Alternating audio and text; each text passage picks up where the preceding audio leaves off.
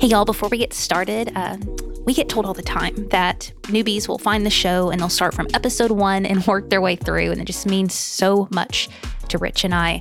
And we just wanted to ask a favor of you, if that's you, if you've been enjoying the show, if you've been learning a lot, if you will leave an honest review over on your Apple podcasting app, or if you're listening on Spotify, you can leave a review there. We want to hear from you. We want to know how we can improve the show, how we can be better. It only takes a second, so if you'll leave us an honest review over on wherever you're listening to, we'd be forever grateful. Now let's get into the show. Hey newbies, we are back with another Q&A episode. So we got a Google Sheet, which Heather thinks is a really boring term, but we have a Google Sheet with all your questions. We're going to make sure you know who asked it, who answered it, and we're going to get to it in 3, 2, 1. Look, are you interested in investing or collecting NFTs but are overwhelmed with all the information?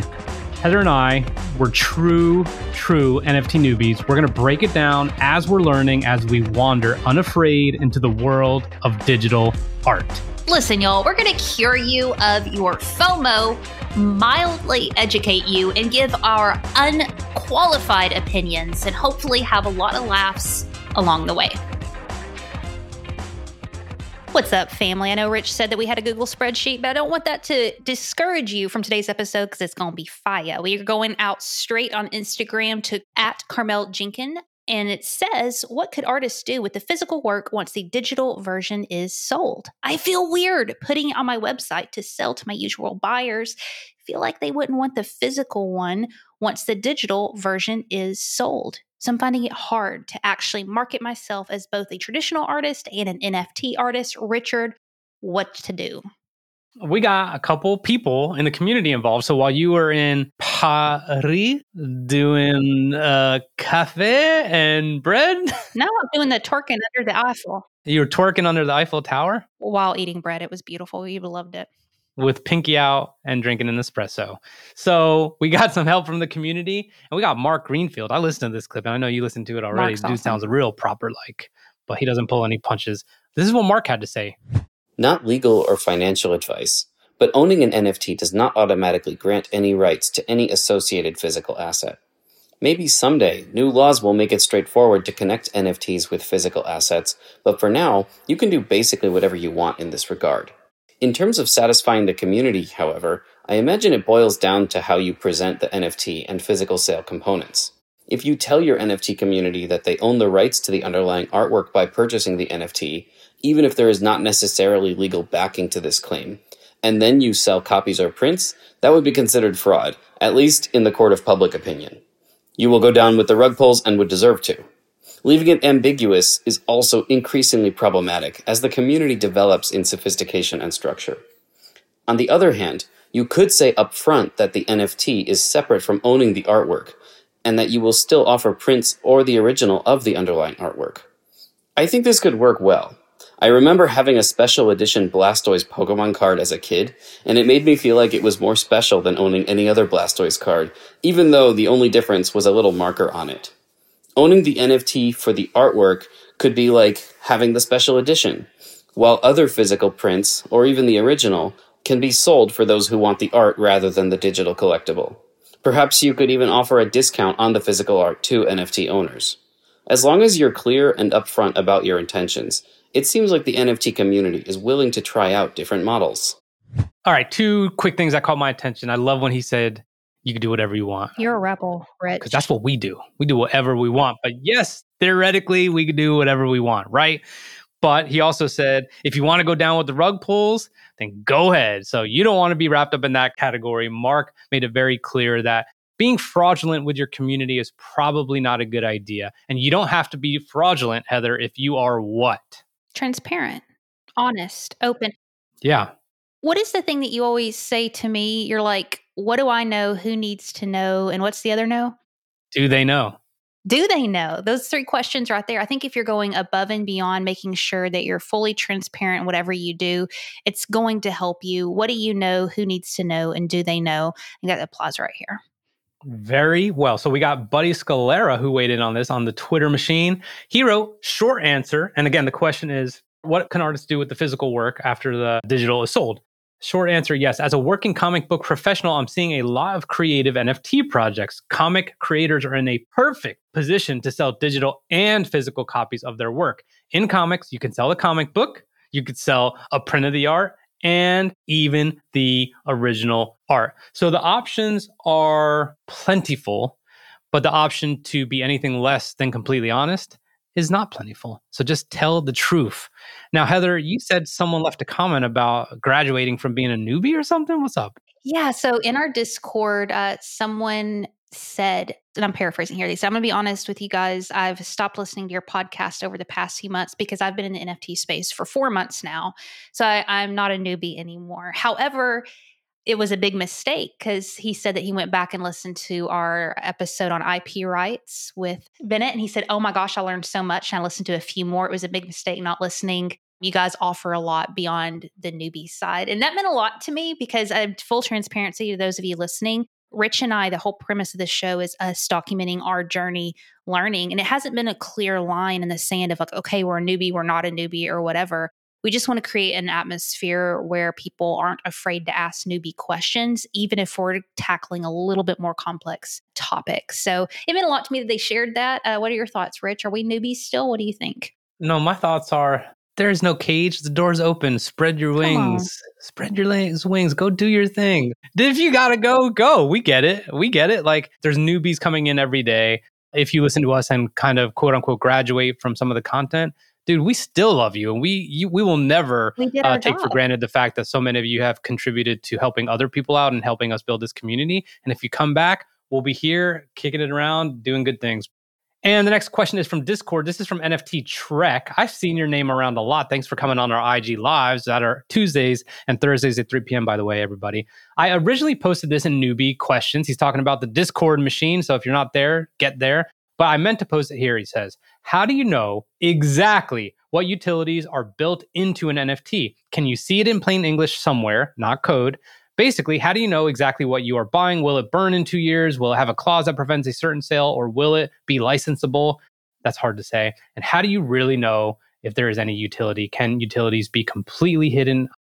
There's no freaking way, man. There's no way you actually know if anyone's going to fulfill on their shit. There's no algorithmic code that binds them to that. The algorithmic code, and the more I've kind of learned about this, it's again, we've said it, it's very simple. If this, then that. That just means transactionally, if I pay for this, I get that. And if there's something written in code, like this is not like I can buy this NFT from Heather and it means she needs to send me a really cool mug with our faces on it. Like there's nothing in algorithmically that's going to be attached to a smart contract like that. The utility comes in plain English from the people on their roadmap or on their website or on their Discord or whatever it may be. Like there's nothing for gift goat holders other than Gary Vee's word that says he needs to do shit, period.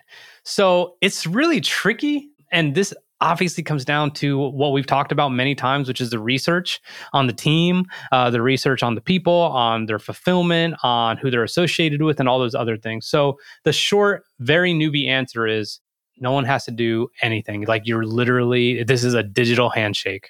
Heather?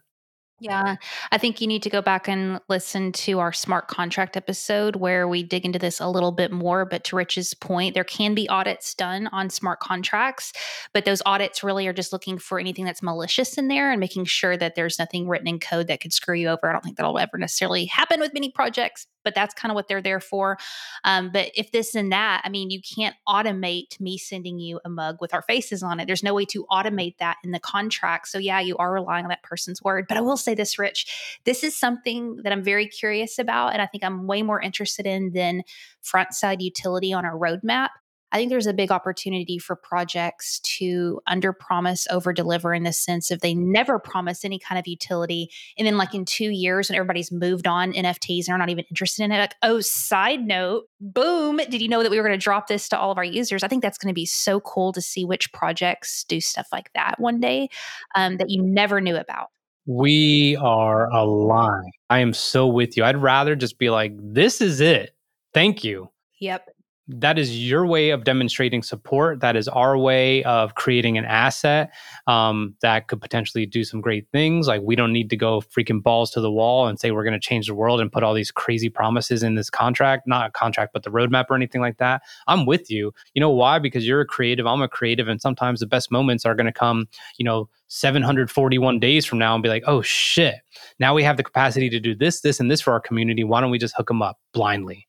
I love that idea. So I'm with you. If you and I were doing a project, that's what I would do. I would throw out a project and promise nothing, have like the worst roadmap ever. And we're just like, here's our NFT. And then everybody be like, what? This is it. And then in like 3 years, you and I just like drop all kinds of crazy stuff. I think we should do that. We could make a video of our roadmap and we just take like one step and then it's like, you're here. Hey guys, we're going to take a really quick break to let you know about a course that I went through that I really loved, and it's called NFTs Simplified.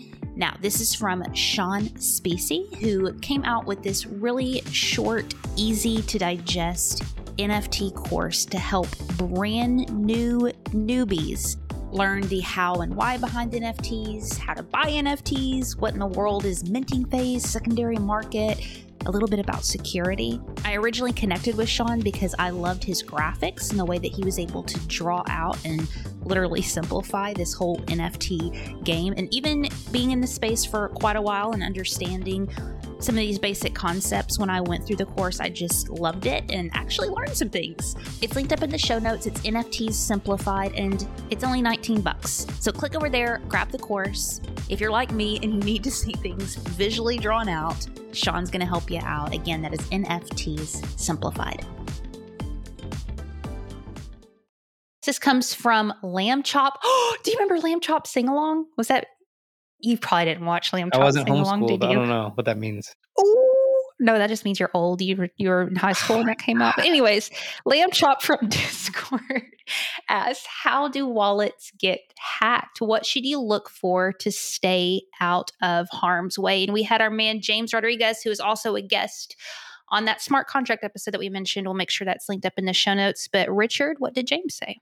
Real quick preface. We are going to try and make an episode on hard wallets, why you should have one and how you actually use it. So we're working on that here real soon. We just got to do a little bit more research. But James said there's a lot of different scams that are common in the NFT space. One of the biggest being Discord.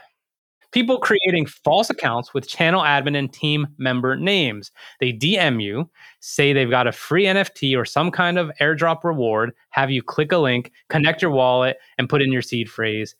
Yeah. I mean, like, literally, like, just being asked for that many things is like red flag galore. So he continues, no NFT team will ever ask you for your seed phrase. If the website is not the exact project's website, it's a scam 100% of the time. The easiest way to avoid being scammed is avoid links in Facebook crypto group comments, turn off your DMs in Discord, and only DM people you have added as friends. I actually don't even add people as friends on Discord. Like, I just don't even fuck with that, just in case. That was me.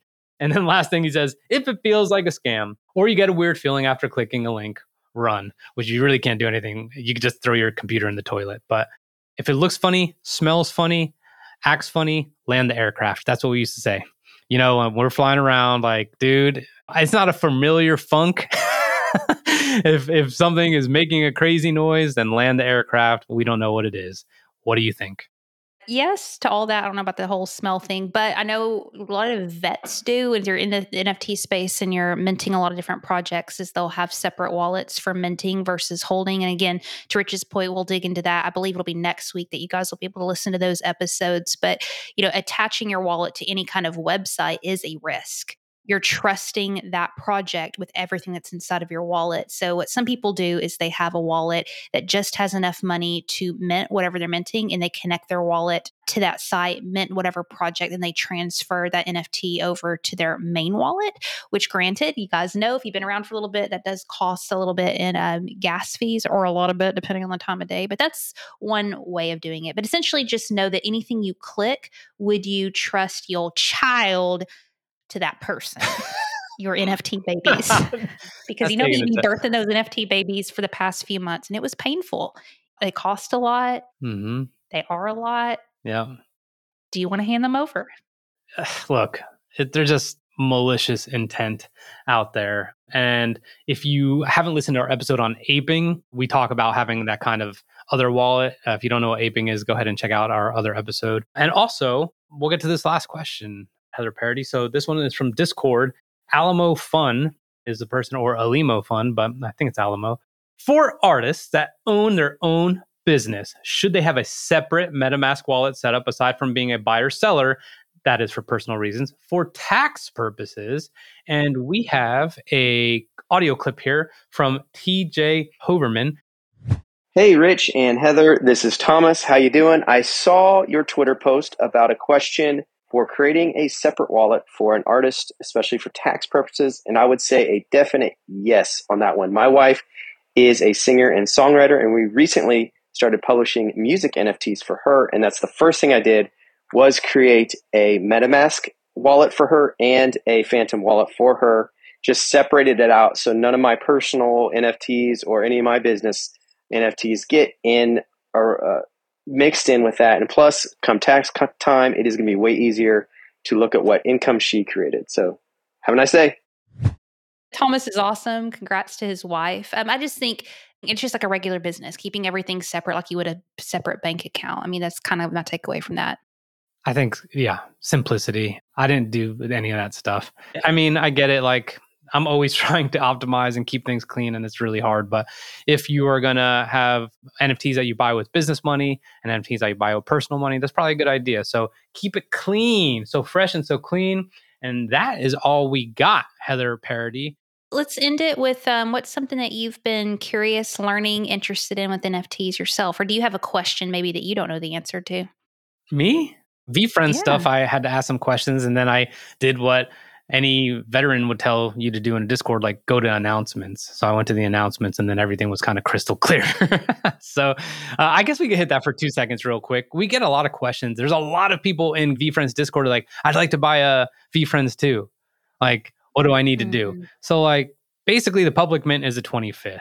If you bought a bunch of books like Heather and I did, and you got book games because of them, then you got submitted on this friends list thing. And then you had the opportunity you eventually were given a certain number of possibilities to mint, and you hopefully got some. I got some. I got 2 out of 4 possibilities. I don't know how many you guys got, but we have the possibilities. The friends list means we get to mint anytime right now as we speak. Today's day 1 for the next 12 and a half days before the public mint. So we get to mint. We don't know what we're getting. It's going to be random and revealed or whatever, but we get them at the price of $995, whatever each. Other than that, if you have a VeeFriends 1, you will get an evolved VeeFriends 2, which means like my reliable rat is probably going to look different or whatever, and da-da-da-da. All I got to do is pay the gas fee for that. I will claim that. I have for the rest of the year to claim that. So there's an allocation for people who have any VeeFriends 1 to get a VeeFriends 2. The third way is, again, just straight up public mint on the 25th. So those are like the major questions. Book games are over. Like buying book games at this point is not going to help you get any access to VeeFriends 2 or anything like that. After everything's all said and done, then it's just going to be the secondary market as usual. So those are some things that I learned yesterday. Is there anything to add on to that?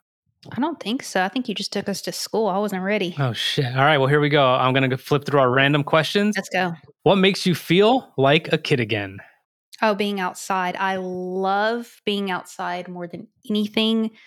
Being outdoors. If I'm in a bad mood and I go sit outside, I feel great. I love running in fields and camping and hiking and, man, dirt, dude, dirt and sun. What about you? I think like watching Saved by the Bell reruns or something like that makes me feel like a kid again. I didn't do anything as a kid. I watched a lot of TV. I did play outside and stuff, but I just ate and I just watched TV because that was like summer vacation. It's like, okay, see you guys later.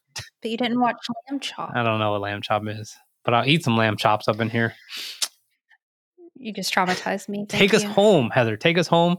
We've mentioned multiple times in this show our Discord community. We would love to have you a part of that. Just click up the link in the show notes and join other newbies or non-newbies in there talking about all things Web3 and NFTs. We love y'all. See you soon.